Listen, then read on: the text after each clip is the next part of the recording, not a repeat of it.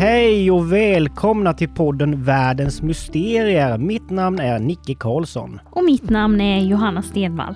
Nu har det blivit dags för vårt 6:e avsnitt och faktiskt ännu ett fall på temat lösta mordmysterier. Idag ska jag berätta om ett fall som blev löst efter, lyssna nu, 36 år. Det ser jag verkligen fram emot att höra om, men 36 år? Det måste ha varit en hemsk tid för offrets familj. Ja, det var det också. Men det här fallet berör även en annan person utanför familjen som anklagades för att vara mördaren. Det är en väldigt otäck men samtidigt spännande historia. Nu, kära lyssnare, och du med såklart Johanna, nu kör vi!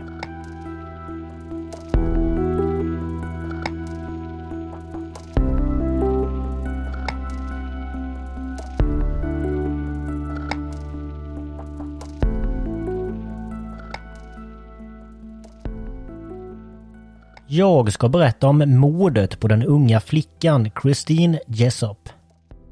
Vi backar tillbaka till den 3 oktober 1984. En typisk solig höstdag i Kanada.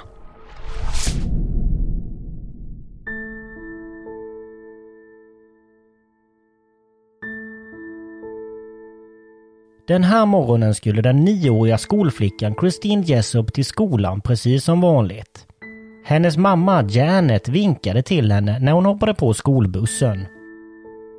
Hon gick och satte sig på sin plats och sen såg Christines mamma hur bussen körde iväg nerför gatan. Vad mamma Janet inte visste då var att det här var den sista gången hon såg sin dotter i livet. Vem var då Christine? Hon föddes den 29 november 1974 i Queensville, Ontario, Kanada.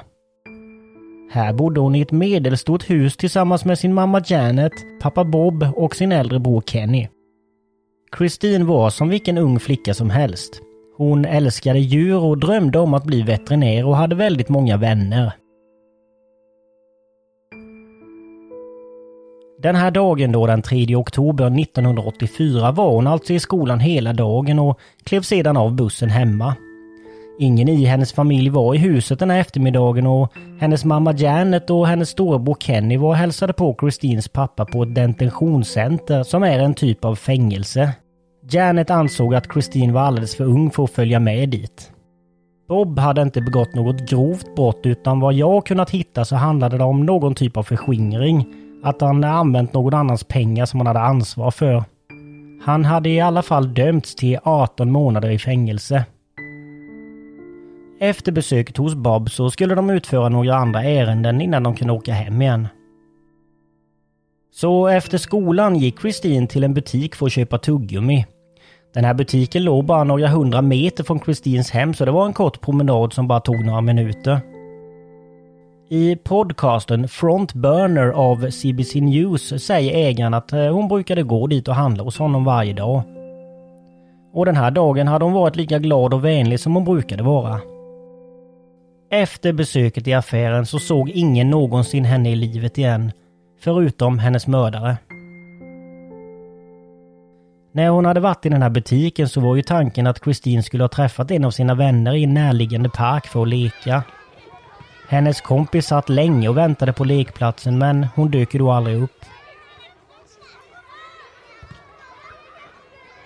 När Janet och Kenny kom hem så var ju Christine inte där och man kunde ju se att hon hade kommit hem efter skolan för hennes väska låg i köket och hennes cykel låg slängd på tomten som den brukade göra.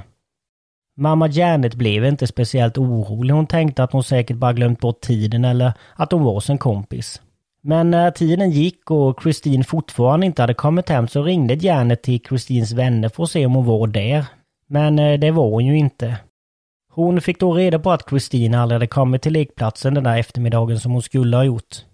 Janet och Kenny gav sig då ut för att leta efter Christine på egen hand men de kunde ju inte hitta henne någonstans så till slut ringde Janet till polisen och anmälde sin dotter försvunnen.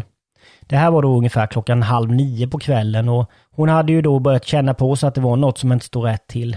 Christine brukade ju aldrig vara borta så här länge. Men vilken panik man måste få som mamma när timmarna bara går och ens barn inte kommer hem. Ja, det där måste ju varit riktigt jobbigt. Men jag förstår ju om hon inte var så orolig först. På den där tiden så var det ju väldigt vanligt att barnen var ute själva till sent på kvällarna. Ja, så var det till och med när jag var liten. Men fortsätt nu, jag vill höra mer. Okej.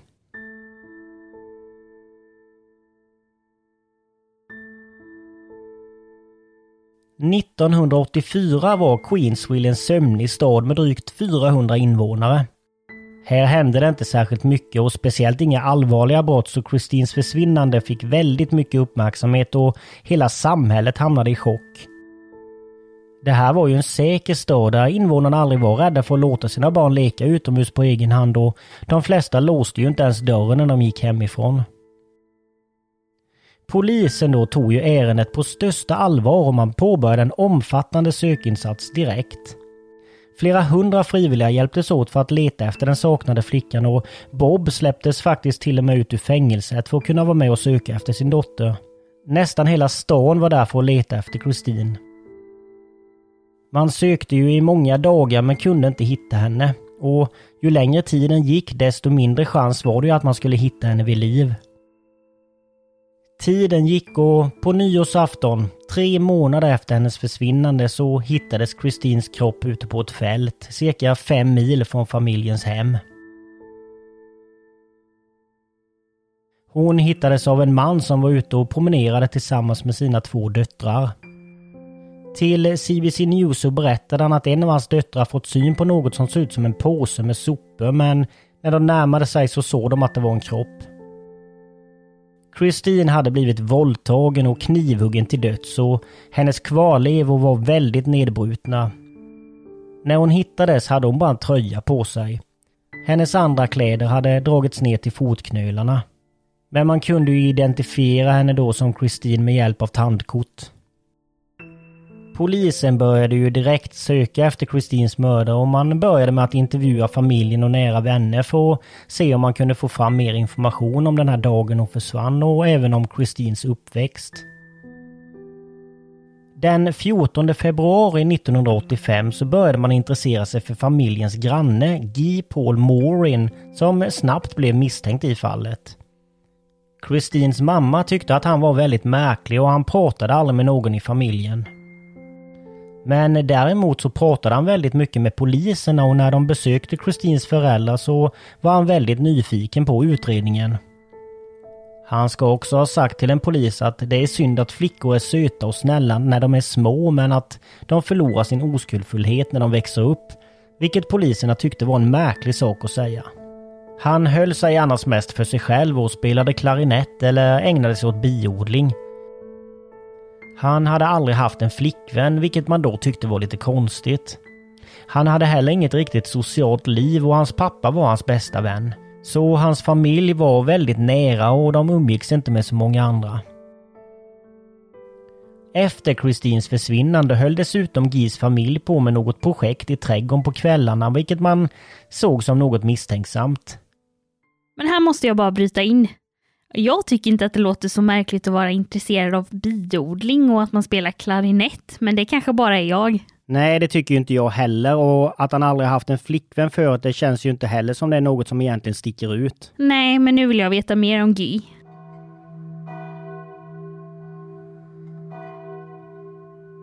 När Christine begravdes var nästan hela stan på plats, men inte Guy. Det här tyckte ju såklart polisen var väldigt märkligt, och enligt dem kunde det tyda på att han kände skuld över det han gjort. Men å andra sidan, hade han varit där så hade polisen troligtvis även sett det som något misstänksamt, eftersom många förövare går på sitt offers begravning. Han hade alltså inte kunnat göra rätt i det läget. Men nu började polisen övervaka Morins hem.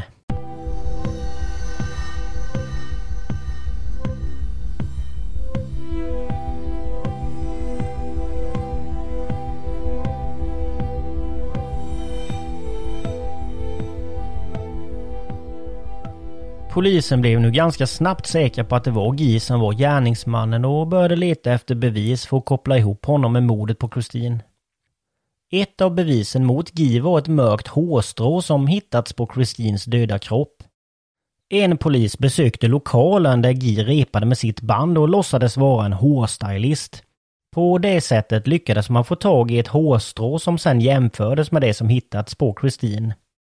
Experten som undersökte håren menade att de var mikroskopiskt lika varandra. Polisen genomsökte även Guys bil då och hittade fiber som även de bedömde som väldigt lika fiber som kom från Christines kläder.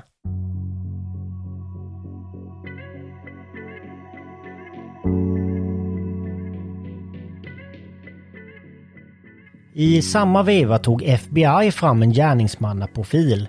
Men eftersom polisen redan hade riktat in sig på Guy påminner den väldigt mycket om honom. Enligt den här profilen så var mördaren en lokalbo som kände Christine. Och personen ska ha varit mellan 19 och 26 år. Vid den här tiden var Guy 24. Enligt profilen rörde det sig om en vit man med gymnasieutbildning som såg sig själv lite bättre än alla andra. Han verkade utåt sett vara en väldigt snäll person. Polisen som ledde den här mordutredningen hade väldigt lite erfarenhet av brottsutredningar som dessa, vilket kan ha bidragit till att de snabbt riktade in sig på en person. Fallet blåstes upp stort i media, vilket också ökade pressen på polisen och de ville snabbt hitta Christines mördare. Den 22 april arresterades Guy när han skulle åka och repa med sitt band och man tog in honom för förhör. Under det här förhöret så nekade han till att han skulle vara inblandad i mordet. Han lät sig även topsas och polisen fick ta prover av hans blod. Att Guy arresterades gjorde i alla fall att invånarna i den här lilla staden började känna sig trygga igen och föräldrarna vågade nu låta sina barn gå ut och leka på egen hand. Nu ville ju polisen då hitta fler bevis som pekade på att Guy var skyldig. Man tog bland annat fram en tidslinje som visade att han hade haft tid att kidnappa Christine dagen hon försvann. När Guy satt i häktet ska en medfånge dessutom ha kontaktat polisen och påstått att Guy hade erkänt mordet för honom. Enligt den här medfången ska Guy ha sagt "Oh, why did I do it? I killed that little girl." I media skrev man väldigt mycket om Guy och dömde honom nästan för mordet innan han ens hade ställts inför rätta. Man skrev också mycket om hur märklig han var. Den 7 januari 1986 ställdes Guy inför rätta där han konfronterades med bevisen, men han nekade fortfarande till att de mördat Christine. Hans dåvarande advokat Clayton Ruby sa under rättegången att Guy led av psykisk ohälsa och schizofreni, och om han hade begått mordet skulle han inte kunna ses som skyldig då eftersom han var sjuk. Efter en 4 veckor lång rättegång kom äntligen domen. Trots att det fanns ganska många bevis mot Guy kom juryn fram till att han inte var skyldig. Vilket förvånade alla i rättssalen och såklart även Christines familj.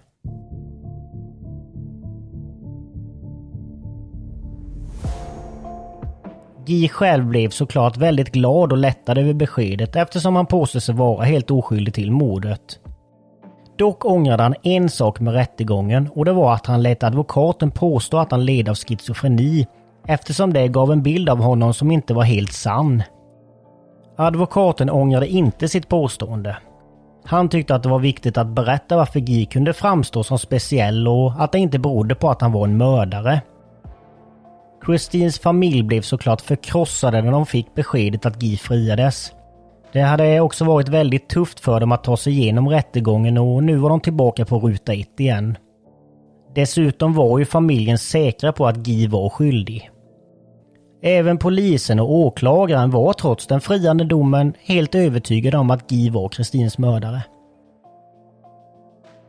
Den 4 mars 1986 inledde statsåklagaren i Ontario ett överklagande av Guys frikännande. Man hävdade då att domaren i rättegången misslett juryn om vad rimligt tvivel innebar och menade att rättegången borde göras om. Hovrätten instämde i detta och den 5 juni 1987 beordrades en ny rättegång. Guy i sin tur överklagade beslutet till Högsta domstolen i Kanada, men domstolen avslog hans överklagan den 17 november 1988. Guy hade inga alternativ. Han skulle behöva stå inför rätta igen. Rättegången sköts dock upp till 1992 på grund av att Guy överklagade beslutet om en ny rättegång. Under den andra rättegången presenterade åklagaren samma bevis som vid första rättegången. Men denna gång kunde bevisen avskrivas ett efter ett. När det gällde medfången som vid den första rättegången vittnade om att Guy erkänt mordet för honom började man nu tvivla på hans berättelse. Det kom fram att han var en patologisk lögnare som ljög om i stort sett allt. Senare erkände han dessutom att han sagt det han gjorde för att få sitt straff sänkt. Försvaret tog också in en annan expert som jämfört Guys hår mot det som hittats på Christine. Enligt experten var håren inte alls lika varandra. Hårstrået matchade nämligen med 20-30 andra personer. Åklagaren tog in flera nya vittnen som vittnade mot Guy, bland annat en polis som haft ett samtal med honom. Den här polisen sa att han under samtalet förvånades om hur obrydd Guy verkade vara över att grannflickan var försvunnen. En kvinna ur Guys band vittnade om att hon hade varit chockad över det väldigt okänsliga sätt som han hade pratat om Christines död. Trots att de tekniska bevisen nu pekade mot att han var oskyldig gick juryn denna gång med på vittnesmålen och han dömdes denna gång för mordet på Christine till livstidsfängelse efter en överläggningstid på en vecka. Hennes familj blev såklart överlyckliga över beskedet eftersom de var helt säkra på att han var skyldig. De såg det som att rättvisa äntligen hade skipats.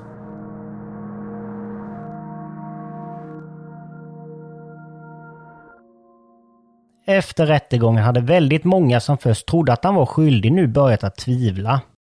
Nu var istället de allra flesta säkra på att han var helt oskyldig till det han anklagades för. Många menade att man nu satt en oskyldig man i fängelse. Och om Guy var oskyldig, då betydde det även att en mördare gick lös.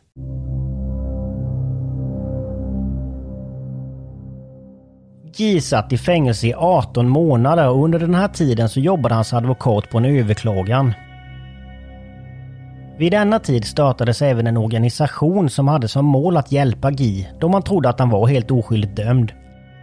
Gruppen kallades Justice for Guy Paul Maureen Committee.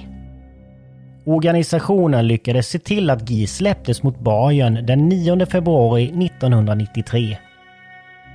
Den här organisationen döptes senare om till Innocence Canada där man nu fokuserar på att hjälpa personer som verkar sitta i fängelse för brott de inte har begått. Fram till idag har de hjälpt till att fria 23 personer som har blivit oskyldigt dömda. Men för Guy hann de inte göra så mycket mer än att se till att han släpptes mot borgen innan det kom en vändning i fallet. DNA. Man hade hittat sperma från förövaren på Christine och nu när tekniken var bättre begärde Guys advokater att man skulle jämföra det DNA som hittats på brottsplatsen mot Guys DNA för att se om han var skyldig. Man väntade med spänning på resultatet.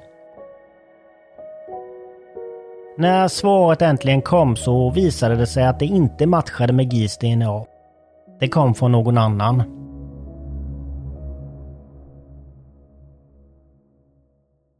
När det gällde de fiber som hittats i Guys bil visade det sig att bevismaterialet var kontaminerat och att fibrerna inte alls kom från Christines kläder. Det här betydde ju då att Guy kunde frias en gång för alla. Det var många som blev chockade över resultatet, särskilt polisen och Christines familj som alla varit helt säkra på att Guy var mördaren. Men nu kunde han äntligen avfärdas från utredningen. Men vet du vad? Jag kände faktiskt på mig nästan direkt att han var oskyldig. Ja, men du, jag kände också på mig att polisen måste haft fel om honom. Man är ingen mördare bara för att man spelar klarinett och har sin pappa som bästa vän kanske, eller? Nej, precis. Men du, får de fast den riktiga mördaren? Lyssna nu Johanna och alla ni andra där ute, så kommer svaret här.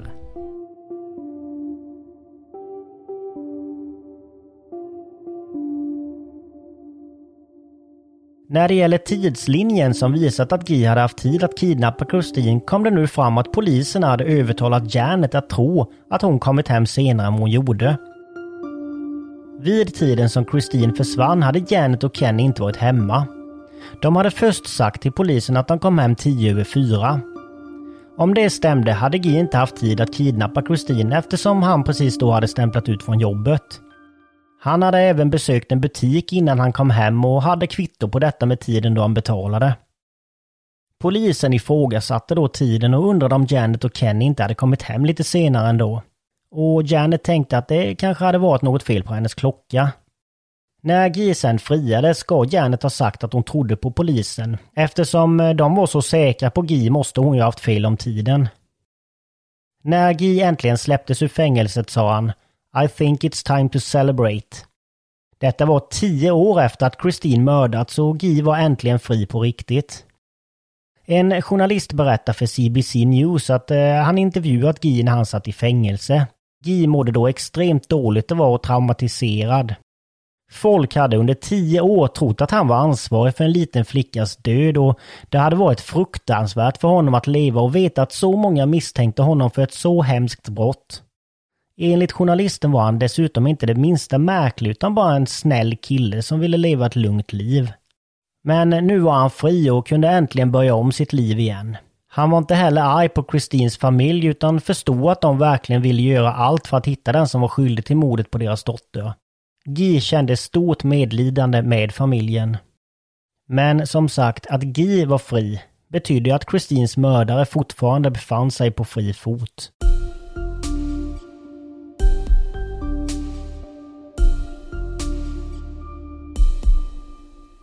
Att man hade dömt en oskyldig man var såklart en stor skandal och man ifrågasatte alla som varit inblandade i den här utredningen.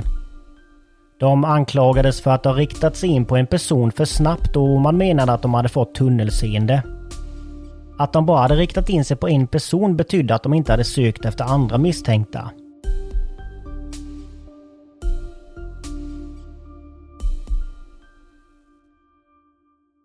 Under en presskonferens så bröt en åklagare som åtalat Guy ihop. Hon sa då att hon var mycket ledsen över att hon gjort detta mot någon som faktiskt var oskyldig. Alla andra som varit inblandade i att åtala Guy gick ut i media och bad om ursäkt. För att han tvingats sitta i fängelse och fått 10 år av sitt liv förstört fick Guy $1,2 miljoner i skadestånd. Idag är han gift och har 2 barn och har sedan sitt frikännande hållit sig borta från media och istället levt ett lugnt familjeliv. Han har också släppt en skiva med sin klarinettmusik. Nu hamnade ju då väldigt mycket fokus på att en oskyldig person hade hamnat i fängelse för ett brott han inte hade begått, vilket såklart är bra. Men det gjorde ju också att utredningen om mordet på Christine inte gick framåt. Åren gick utan att man kom någonstans i utredningen. Flera gånger under de kommande åren så testade polisen det DNA som hade hittats på Christine mot sitt register men man fick aldrig någon matchning. Och till slut började även poliserna förlora hoppet om att mördaren skulle hittas. Men många år senare skulle allt komma att förändras.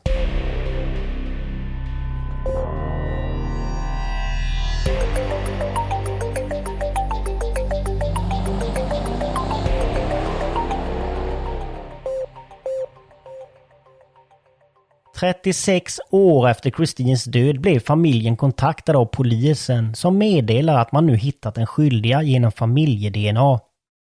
Vid den här tiden hade Christines familj nästan gett upp hoppet om att mördaren skulle hittas. Så det här resultatet blev ju en chock för familjen. Även Guy blev kontaktad av polisen som än en gång bad om ursäkt för att han hade blivit oskyldigt dömd tidigare. Det visade sig nämligen att sperman som hittats på Christine tillhörde Calvin Hoover som var en vän till familjen. Hans fru jobbade tillsammans med Christines pappa och familjerna umgicks ganska ofta och brukade grilla tillsammans. Christine och Kenny brukade leka med Hoovers 2 barn. Hoover var 28 år vid Christines försvinnande. Calvin Hoover deltog i sökandet efter Christine och när det var dags för hennes begravning fanns han på plats bland alla sörjande. Han kom också till vakan som hölls i familjens hem tillsammans med sin fru. Calvin Hoover begick självmord 2015 så han kunde aldrig ställas inför rätta för det fruktansvärda brott han hade begått. Han ska ha hittats av sin egen son i familjens garage där han hade hängt sig. Kenny, Christines bror, ska ha gått ut i media efter det att de fick beskedet och sagt att familjen kände nu en stor lättnad över att ha fått svar, men att de var väldigt arga över vem det var som hade gjort det. De kände stor frustration och sorgsenhet och de hade aldrig kunnat tro att det var han även om de från början var säkra på att mördaren var någon som familjen var bekant med. Även hennes mamma Janet ska ha sagt att hon kände sig lättad efter att hon har fått reda på vem det var. Men hon var såklart ledsen över att det var Hoover. Samma dag som Christine försvann hade Janet pratat med Hoovers fru i telefon. Janet hade berättat att hon och Kenny skulle hälsa på Christines pappa i fängelset samma eftermiddag. Just då hade Christine skrikit och varit arg i bakgrunden för att hon inte skulle få följa med. Hon hade inte träffat sin pappa på en månad. Hoovers fru måste ha berättat detta för sin man som då såg sin chans när Christine var hemma själv. Han visste alltså att ingen mer än hon skulle vara hemma den eftermiddagen. Man tror att han kan ha lurat med henne genom att säga att han skulle ta med henne till hennes pappa eftersom han visste att hon så gärna ville åka dit. Det märkliga var att han aldrig ens blev misstänkt för att vara inblandad. Han var ju trots allt en ung man när Christine försvann och han var dessutom bekant med familjen. Han stämde ju också väldigt bra in på den gärningsmannaprofil som FBI tagit fram men blev trots det aldrig misstänkt. Polisen ska inte ens ha intervjuat Calvin. En stor fråga är om man kan ha mördat fler unga flickor eller utsatt fler för sexuella övergrepp. Polisen försöker just nu ta reda på hur hans liv såg ut efter mordet för att se om man kan ha begått fler brott. Det man vet är att han har blivit dömd för rattfylla en gång men han har aldrig någonsin åkt dit för något annat. Han kom ju undan med mordet på Christine så vad mer kan han ha kommit undan med? Det vi vet är att han levde ett dubbelliv i väldigt många år och om man kan knytas till fler brott, ja, det får tiden utvisa.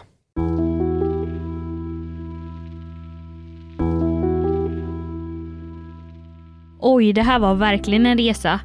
Jag tycker så synd om Guy som blev oskyldigt anklagad och fick så många år av sitt liv förstört. Ja men du, det håller jag med om. Vilken chock det måste ha varit för familjen där med när de fick reda på att mördaren var en av deras vänner. Ja, och hemskt att veta att han kanske haft siktet inställt på Christine under en väldigt lång tid. Men tror du han begått några fler brott? Ja, faktiskt, det tror jag. Har man den typen av läggning som han har så tror jag inte man nöjer sig med ett brott. Och dessutom när man vet att man kan komma undan med det. Nej, det känns ju som han kan ha gjort fler hemska saker. Synd att han aldrig kunde ställas inför rätta. Ja, man hade ju gärna sett att han fick ett riktigt hårt straff. Men nu har det blivit dags att avsluta för den här gången. Nästa vecka är det återigen dags för ett helt nytt ämne. Ja, då ska jag berätta om några mystiska händelser för er. Bland annat om en hel koloni som försvann spårlöst. Det får ni absolut inte missa. Och källorna till detta avsnitt, det hittar ni i avsnittsbeskrivningen. Glöm inte att följa oss på Instagram. Där heter vi Världens Mysterier utan ä. Och på Facebook, där heter vi Världens Mysterier. Och tycker ni om att lyssna på Världens Mysterier så dela gärna med er till era vänner och familj. Ta hand om er och tack för att ni har lyssnat. Hej då!